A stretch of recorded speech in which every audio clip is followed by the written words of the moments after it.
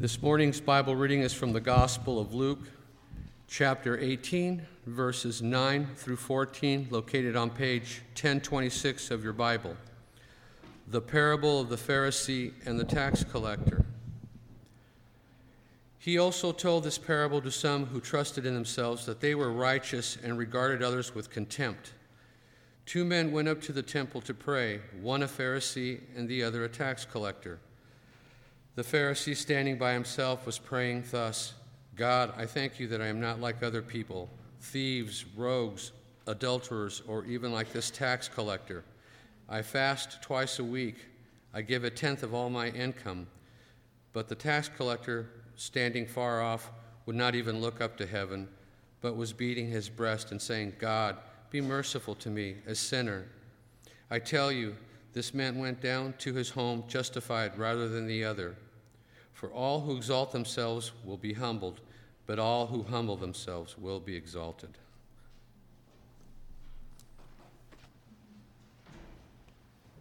All right, any young people here who'd like to join me in the front?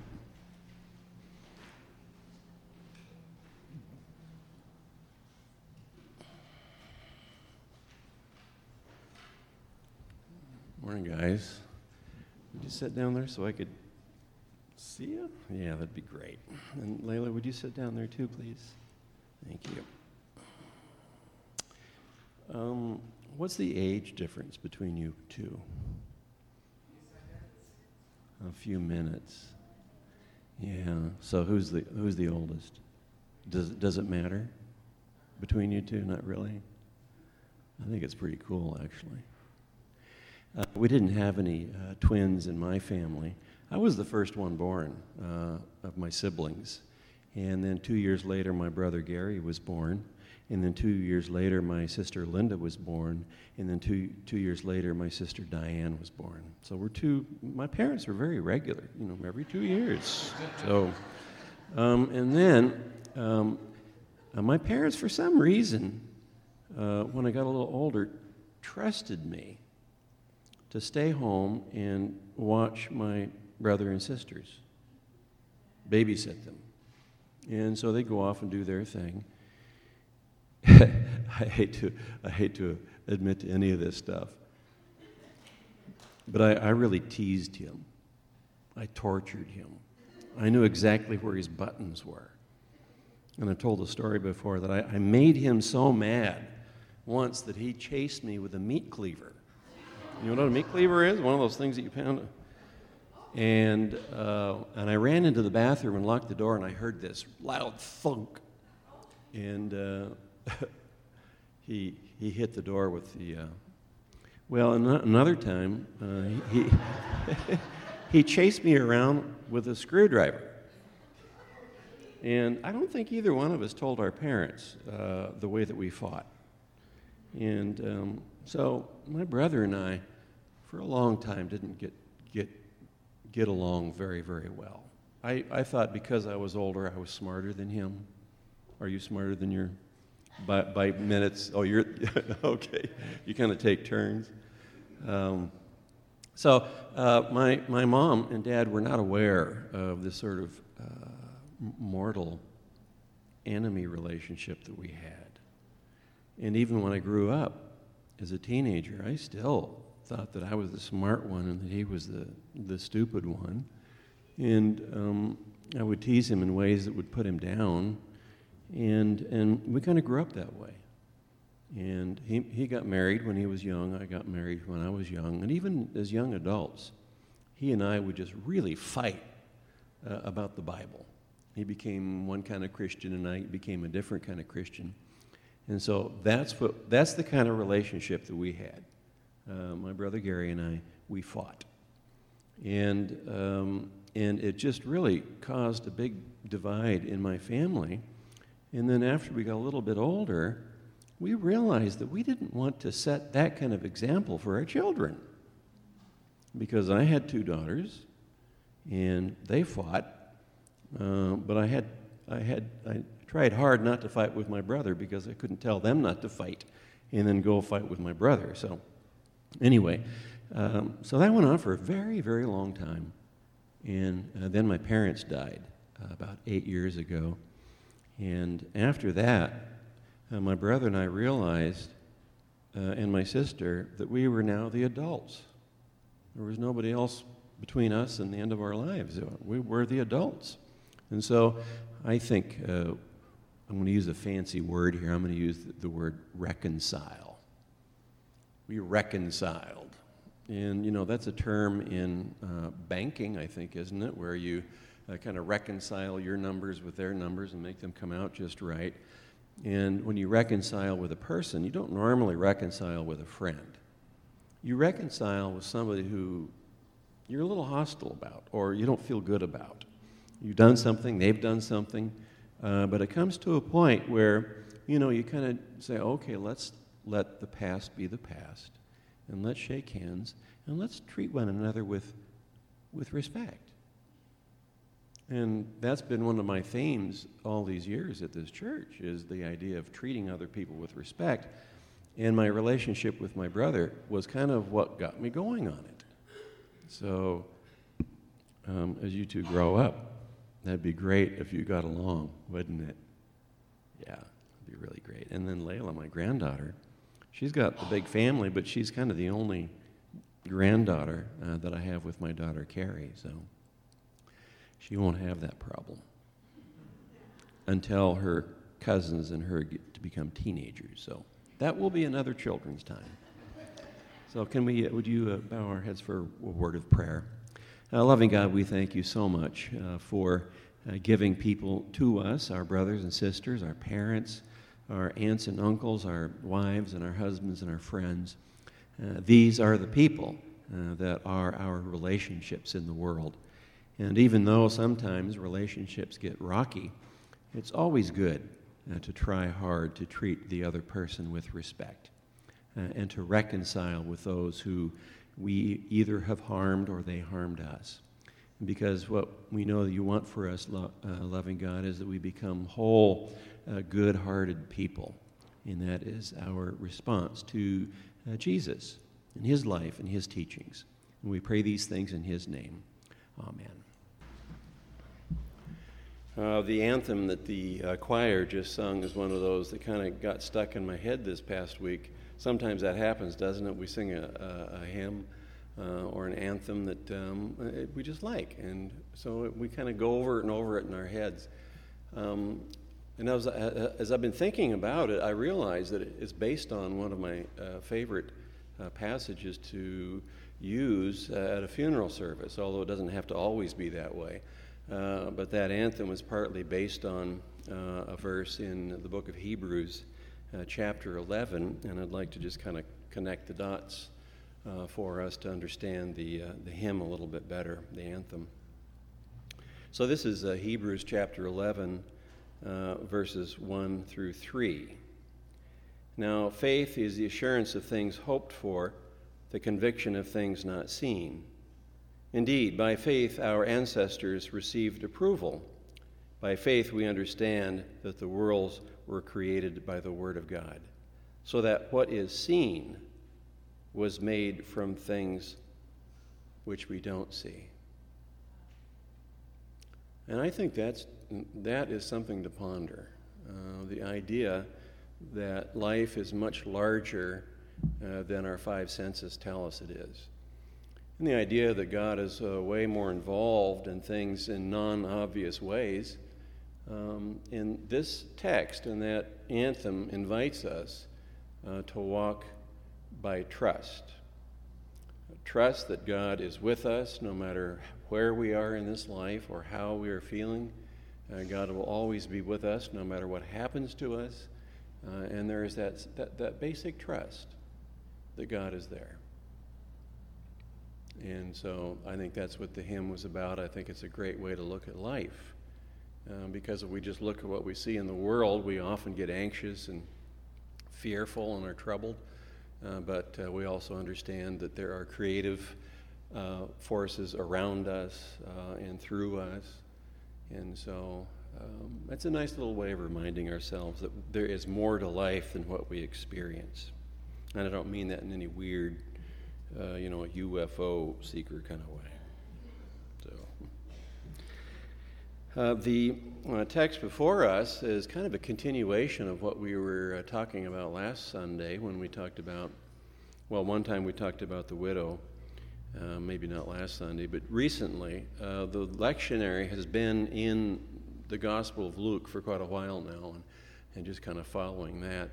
And so the first parable of chapter 18 is about this woman who wants justice done, and she keeps getting dismissed by the judge, and she makes such a nuisance of herself to the judge that he really gets tired of her, and she has worn him out, and so the judge finally gives her what she wants, and that is justice. And now the judge here is not meant to be God. It's focused on the woman who prays over and over and over again continually with the expectation that sometime things are going to work in her way. And that's her prayer. God, help me through this moment. I can't see what's going to happen to me. I can't know what the future is going to behold. I want justice. I want things to be right. And that's my prayer. And it is a prayer of trust, trusting that power that surrounds us to kind of carry us through even difficult times, maybe especially at difficult times.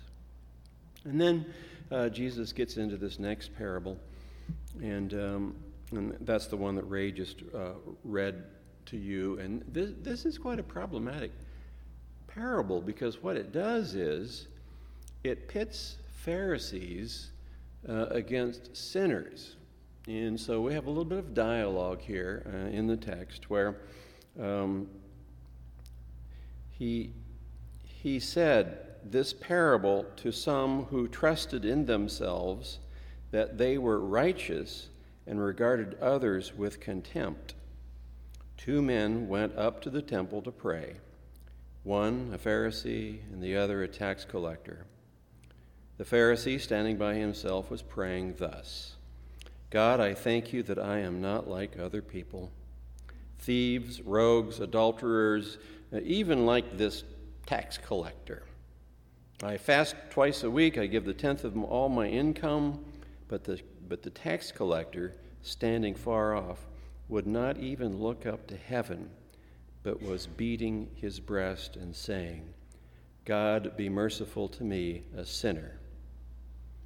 And then Jesus comments, I tell you, this man went down to his home justified rather than the other. For all who exalt themselves will be humbled, but all who humble themselves will be exalted. Now, we're kind of used to, especially those of us who've grown up in the church, we're used to seeing the Pharisees as the designated hypocrite in all of these stories. And they're obviously so self-righteous that we really don't want to be like that. And that's fair. But you have to kind of put your mind in the situation where Jesus was actually talking to people, and he was putting Pharisees in a bad light. And people back then thought that if you had any image of righteousness before you and what it looks like to be connected with God, it was the Pharisees. They were the good people. They were the great examples around what it meant to be a godly person. And so this parable was probably a very dangerous parable for Jesus to be talking about, because he's going against all of the values of their religious institutions and the way that they regarded each one and the kind of value they put on each other. And so Jesus kind of turns things upside down. He compares the Pharisee as a self-righteous person, and the sinner, the tax collector. You could not think of a worse human being than a tax collector. And he's saying one went home justified. So what he's doing is he's working this grand reversal on what is valuable, what it looks like to be a person of God. And so people probably walked away scratching their heads thinking, what in the world is he talking about? You have to understand that tax collectors were probably Jewish people who, in their connection to the Roman authorities, were the ones who went out and collected the tax. So it was their own people who were collecting taxes on behalf of the Roman Empire. So you can see why they would be hated people back then, because they were part of the oppression of the Roman Empire. And so in this story, like in so many other stories, we get things turned upside down. And it's possible to be so sure of yourself that even if you are right, and even though you think the other person is utterly wrong, you have to think of this parable. I told the young people half the story, and that was my brother and I not getting along at all, even into our adult years. And I just was sure I knew more than he did. I took philosophy in college. I was going to seminary. I pastored in a church. I just thought I knew more than him. I still think that, but don't tell him. That would cause a whole other thing. No, I'm just joking. No, there was one incident that is kind of seared into my memory, and this happened when both my brother and I were probably in our early 40s, when we were at our parents' house in the kitchen, and he and I were just going at it over the Bible, just really nasty to one another. And in the middle of that, my mom came in tears, and she says, "I love you both so much. Why do you do that?" Dink. From that day until this day, my brother and I have never argued about the Bible, about philosophy, about how to live your life. We just don't argue anymore. And after the death of my parents, of course, my brother and I are becoming close.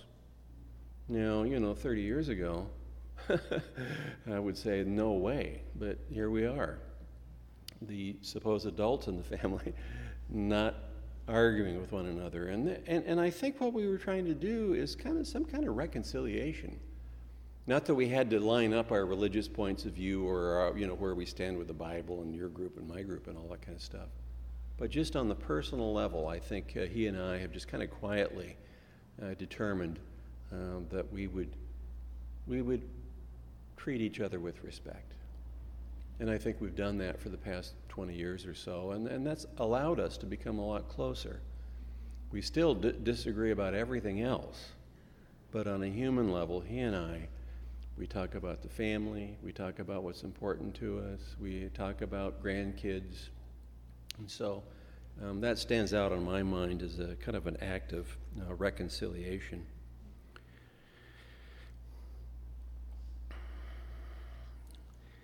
Just kind of a little bit of a context for these parables. They really are in direct answer to a question that the Pharisees asked Jesus back in the previous chapter 17, verse 20.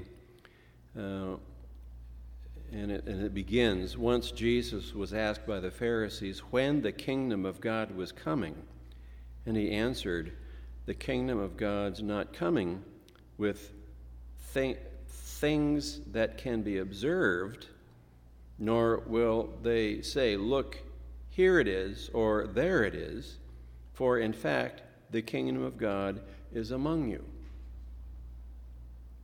And then there's some long teaching for the rest of that chapter, and then Jesus offers these two parables of the woman and then of the Pharisee as two different examples that kind of go side by side, but one is a positive one and one is a negative one, just to give us a sense of what the parameters are. And so what does it mean that the kingdom of God is among you? It doesn't say the kingdom of God is in you. It doesn't say the kingdom of God is around you. It says the kingdom of God is among you. And of course, the word among implies that there's more than one person. There's a group relating together. And so I think that's why church is so very important. Worship and community who work together in such a way that the kingdom of God can be tangible in ways that we don't see. And, of course, everybody's looking for a sign.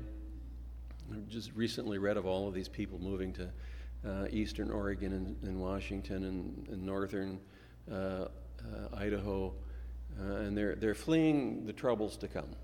They're building the bomb shelters, and they're buying guns and food and all that kind of stuff because they think the end is coming soon. And Jesus would say to them, well, you guys might be right, you might be wrong, but you don't know. That's the problem. You don't know when it's going to come. And then you get this little zinger in there that the kingdom of God is among you.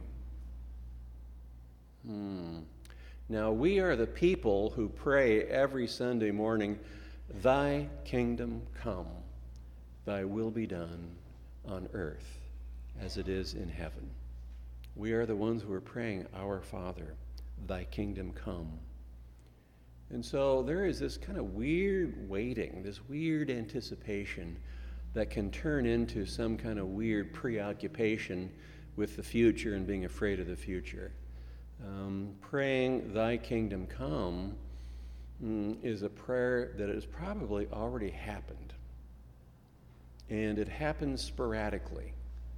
It happens sometimes between people who might reconcile, maybe between countries that have stopped killing each other, and a reconciliation. So we become the parable.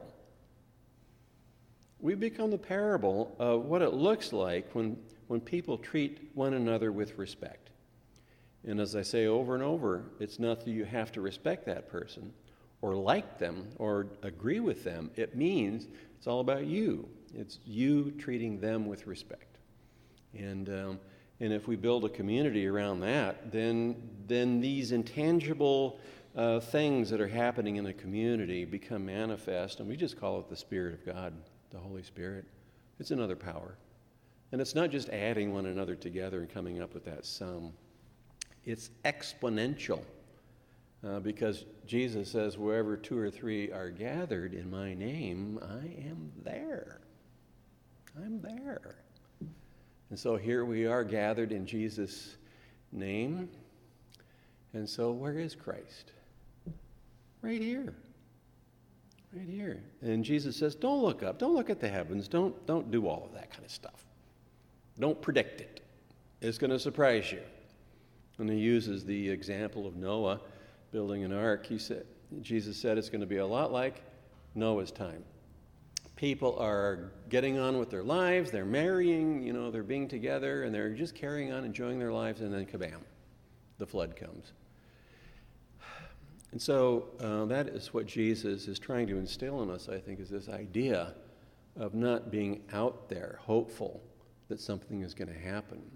But that thing has got to happen not just in here, but among us. Among us. The kingdom of God is among us. I think it would be exactly the wrong thing to feel well and good about ourselves and leaving over to the hall this morning and saying, thank God I'm not like a Pharisee.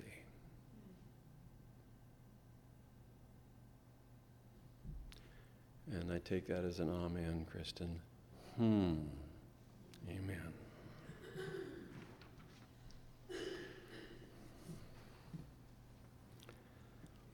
Let us bow our heads for a word of prayer.